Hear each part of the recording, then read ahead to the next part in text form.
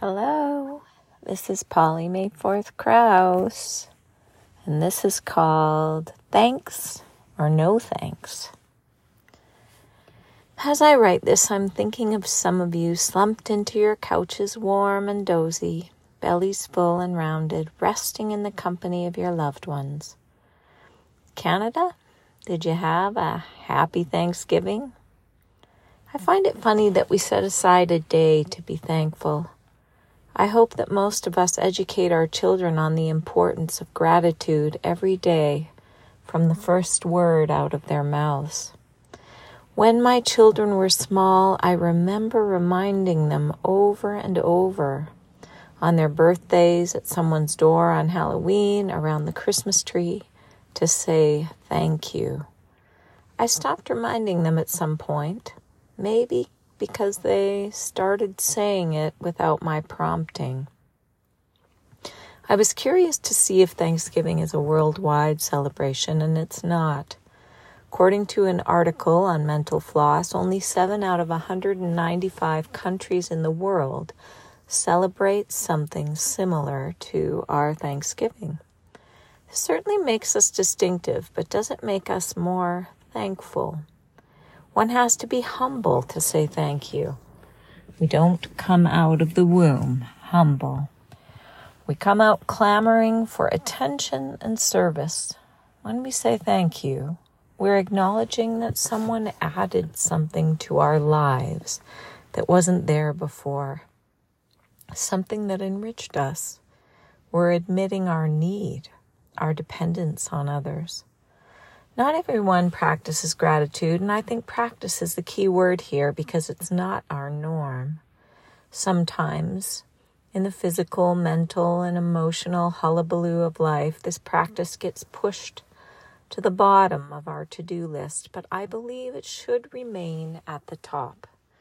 It is essential for health and well-being. The practice of gratitude softens us, wearing away our rough edges.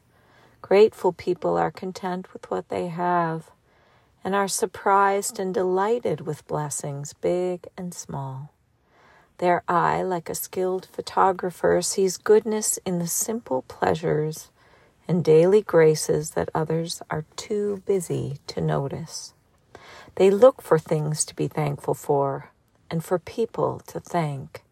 They recognize their fullness as a gift to be enjoyed and shared, not hoarded. Their gratitude doesn't fluctuate with their circumstances.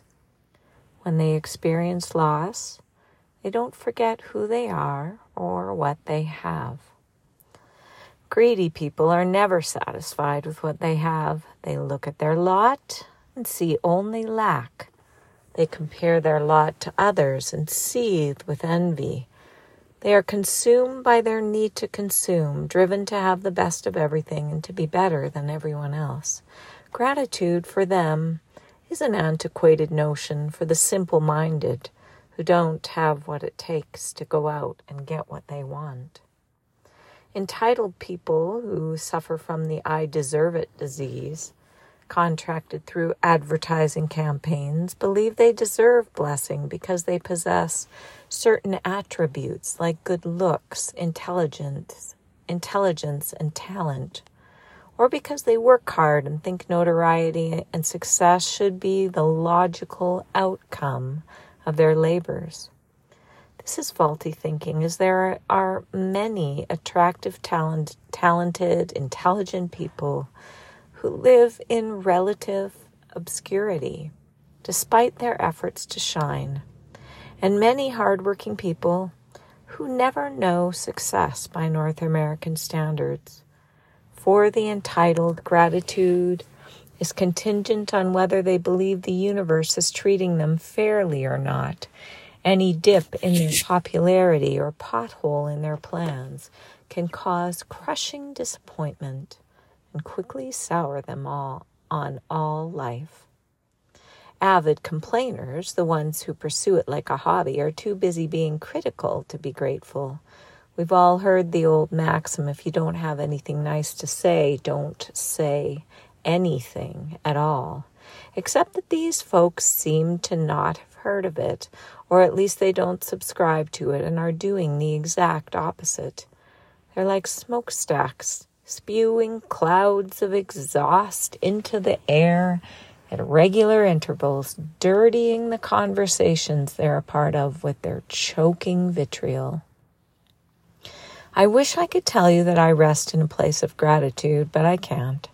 Sometimes I take others for granted, or I forget to say thank you, or I fail to appreciate what I have. Sometimes I look at what others have and I think I'm missing out, or I think I deserve something, and when it isn't forthcoming, the indignation wells up and bitterness threatens to take hold. In the past, I've rehashed grievances so often they've worn a groove in my brain, if not my tongue. It pains me to look at my sin, to know that I had an opportunity to show the world what a devoted follower of Jesus looks like, and instead I followed my baser instincts. Thank God Jesus came after me while I was yet a sinner. I was reading the book of Philippians yesterday, and in Philippians 3, Paul is recounting his all-consuming desire to know Christ, to the point where he refers to everything else in his life as garbage, but ends this passionate discourse by essentially saying, I'm not there yet, but I'm going to keep working at it, because Christ has taken hold of me. I'm going to do the same. When my oldest daughter became a teenager, for a while she shied away from physical affection. We would hug her, even group hug her, and her arms would hang at her sides. Thankfully, this is no longer the case with her, and this is not the case for us with our Savior. Praise be to God. Christ has taken hold of me, of you, of us, for a glorious purpose, and for our part we must return his embrace. He longs to consume and transform us in the fire of his love, to make us grateful, gracious, generous people, if only we'll cleave to him with all our might. Our wills may be weak and our arms feeble, but his grace and power will sustain and hold us secure. Like Paul, I'm choosing to forget what's behind. I'm letting go of my guilt and reaching out for my Lord with gratitude in my heart and thanksgiving on my lips. Hold me, Jesus. I'll do the same.